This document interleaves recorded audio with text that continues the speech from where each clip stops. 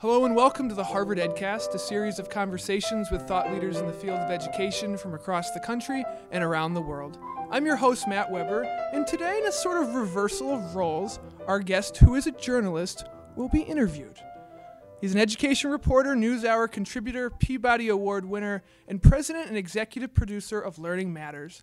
Our guest is John Merrow, author of the new book, The Influence of Teachers, Reflections on Teaching and Leadership. Welcome back to Harvard, and welcome to the show, John Merrow. Thanks very much, Matt. Pleasure to be here. It's good to have you back, and your book has been described as a tribute to teachers. What made you sit down and write this book, John? Well, there's a war going on. There's an education war. It's not a shooting war, but there's a real struggle in public education now. There are two camps. There's one group of so-called reformers who say the problem in public education is people. We need better people. There's another group, a smaller group, which says, no, the problem is with the job. It's the position. We need to improve the job. So better people, better job. Now, on the better people side, there's a lot of power. There's Davis Guggenheim's flawed documentary, Waiting for Superman. There's Oprah. There's Education Nation. There's Teach for America. There's Joel Klein, Michelle Rhee. Awful lot of people saying, well, if we could just replace these bad teachers, everything would be fine. The better job, people say, no, teaching is just not a very satisfying job. And there's some evidence on their side, Matt, because about 40% of new teachers leave within 5 years. That says there might be something wrong. But the problem is that to make it a better job, it's already been defined in trade union terms, in union contracts signed by school boards, which better job is how late can you get there in the morning? How soon can you leave after the 3 o'clock bell? How many days in advance does the principal have to ask you for permission to come watch, and so on and so forth? So that narrow trade union definition may favor teachers. It certainly doesn't help kids. So to redefine it, you have to tear down that definition and have a new, better job definition. Teachers provide it when you look at the polls. They want to be able to watch each other teach. They want to develop curriculum. They want their tests to count as much as a bubble test, and so on. Now, my reason for writing the book, however, the influence of teachers, I'm a huge supporter of teachers, and the book in some ways is a love song. But this war is irrelevant to the kids. I mean, the world has changed. You're 26? 27. 27, okay. Well, you went to school. You're the last group of kids who had to go to school because that's where they kept all the knowledge. It was in the teacher's head. It was in textbooks, encyclopedias. Not anymore. Today, it's 24/7 around us. So schools have to change. They are answer factories now. They need to be places where kids are helped with formulating questions, help to dig deep. You have to separate this flood of information, separate the wheat from the chaff. We want our kids to choose the wheat, so schools have to teach values. Second reason anyone 27 or older went to school was socialization. Get to know each other. Hey, today there's an app for that. There are lots of apps for that. So schools have to change there. They have to help kids understand the power of this technology that, these our 14-year-olds are socializing. It's like pen pals on steroids with 14-year-olds all around the world. But those 14-year-olds might be a 40-year-old congressman trolling. And kids have to learn that when they go up on the web, put something up there, it's there forever. So schools need to change there. The third reason, quickly, was custodial care.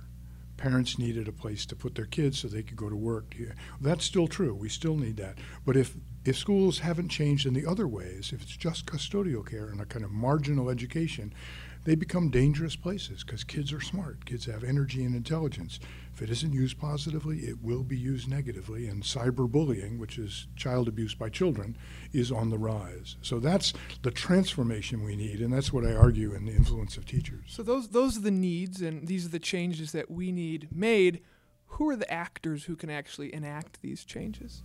Well, that's a great question because the president has lately been talking about teachers as nation builders, referencing South Korea. To be a builder, you need a bunch of things. You need the tools, you need good working conditions, and you need the time, you need the know-how, and you need a blueprint. I guess I would argue that teachers don't have the tools. We don't provide. Most teachers spend about $1,000 of their own money every year on supplies for their classroom, and teachers are paid less today than they were 20 years ago. Do they have the working conditions? American teachers spend more time in front of the classroom than teachers in any other OECD country, which means they don't have time to watch each other teach, to talk to each other, to develop curriculum and all that. So those are not terrific working conditions. American teachers often are told to go teach something they haven't studied. It's called teaching out of field. That's not great working conditions. Do they have the know-how? The teaching force, it's 3.2 million public school teachers. More than 1 out of every 100 Americans is a public school teacher. So it's an army. Do they have the know-how? Many do. Half the teachers now have master's degrees, but they also question their own training, which makes you wonder. The last thing a builder needs, nation builder or builder of a treehouse, is a blueprint. We don't have a blueprint. We have a lot of day-to-day, do this, do that, do this, but we don't have a national blueprint. That's not the teacher's fault. That's our fault. Speaking of teachers, John, you were a teacher at one point. Right out of college, you wrote in your book that you participated in TFA before there even was a TFA. What do you mean by that? Well, I was accepted into the Peace Corps, and I was that kind of, gung-ho. I went to Dartmouth. I hadn't studied teaching, but I was going to teach English. I tore my back open and had to have a spinal fusion. I ended up teaching in a high school in New York instead, wearing a brace. But I was that same kind of cocky, here I am, I can make a difference. And I wasn't very good in my first year. I think I got better in my second year, but then I left. And there's a chapter in the book called Nurse for America. And I'm a big fan of Teach for America in many ways, and I admire Wendy Kopp. But I also think teaching is the only profession you could do this. There is no Nurse for America. It's just inconceivable. And that suggests to me that we don't have enough respect for the profession itself. It's very easy to become a teacher in this country. It's very difficult to become a teacher in Norway or elementary school in South Korea. One of the things we need to do is raise that bar, in my view. One of your chapters is called Evaluating Teachers, and you write about what is right and what is wrong with some of these practices. Now, in your experiences, is this system ever going to get its act together? Yes, absolutely. Oh no, I'm wake up and say, good morning, God, not good God morning. I am an optimist that the teachers, our union leaders, are beginning to recognize that there is a connection between teaching and learning, and that teachers, in my view, should be in the forefront of connecting those dots. So should schools of education, saying we need to demonstrate that what we do here has an impact on how kids are learning.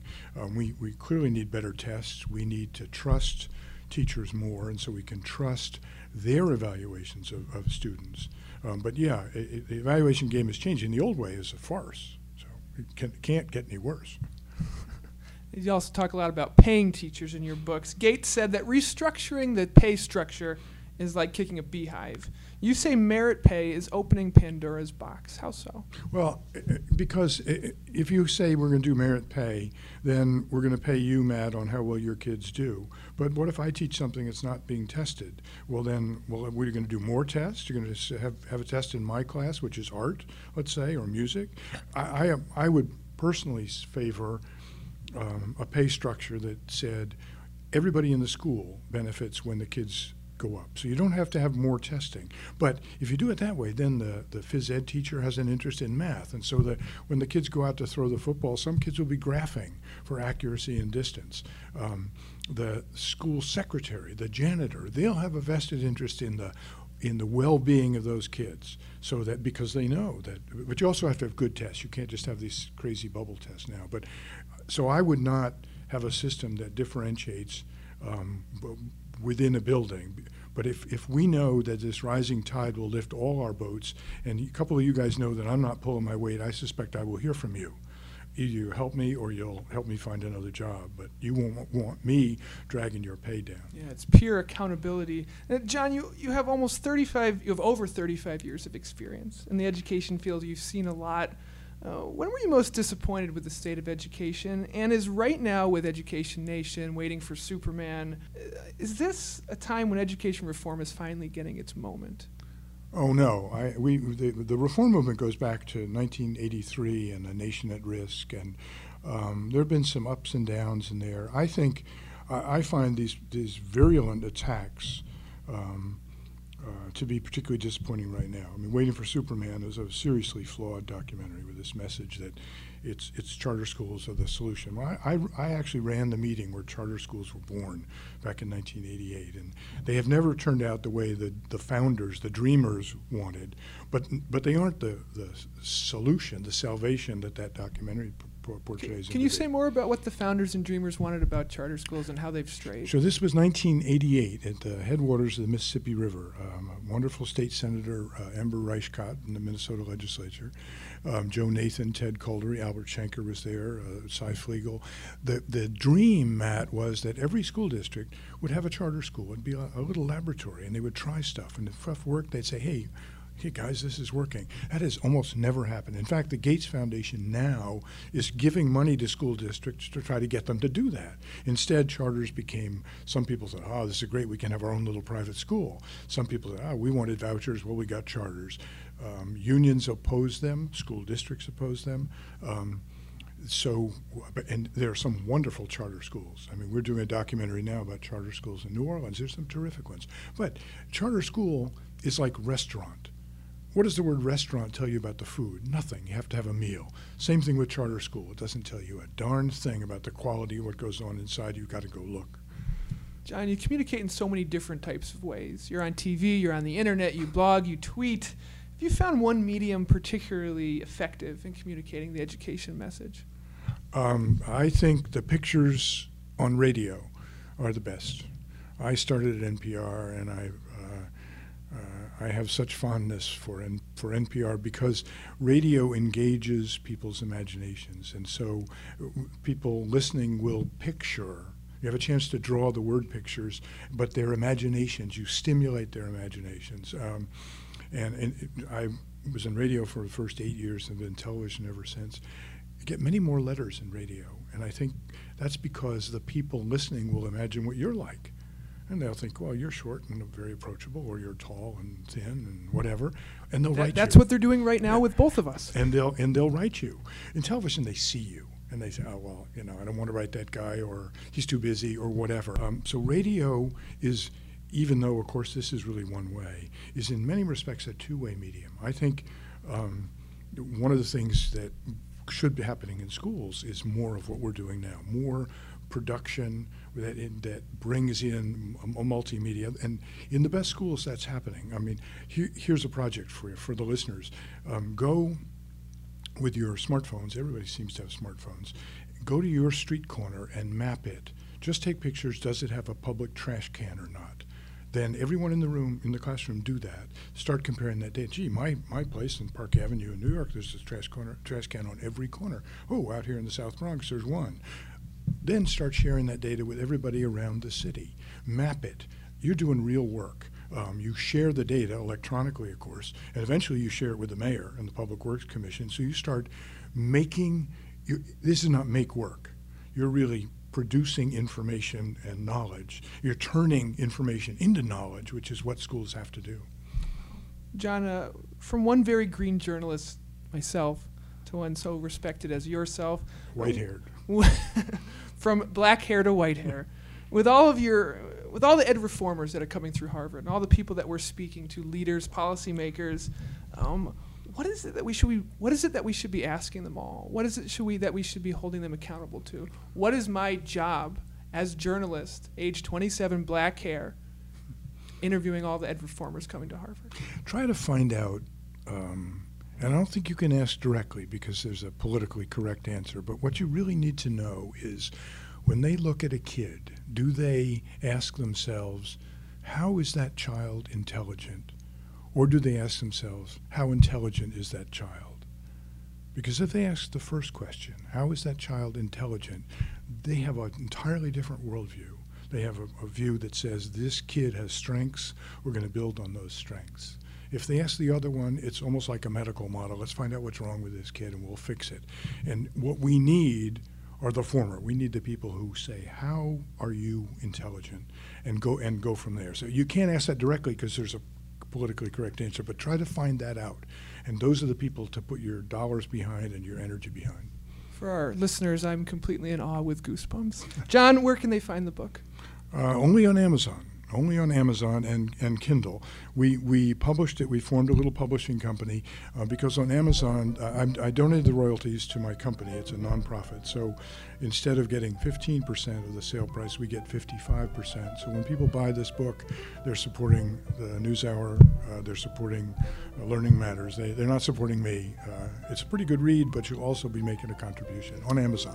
The name of the book, The Influence of Teachers, Reflections on Teaching and Leadership by John Merrow. Thank you so much for coming on the show today. It's been my pleasure. Thank you. You asked great questions. This has been the Harvard EdCast, a production of the Harvard Graduate School of Education. My name is Matt Weber. Thank you kindly for listening.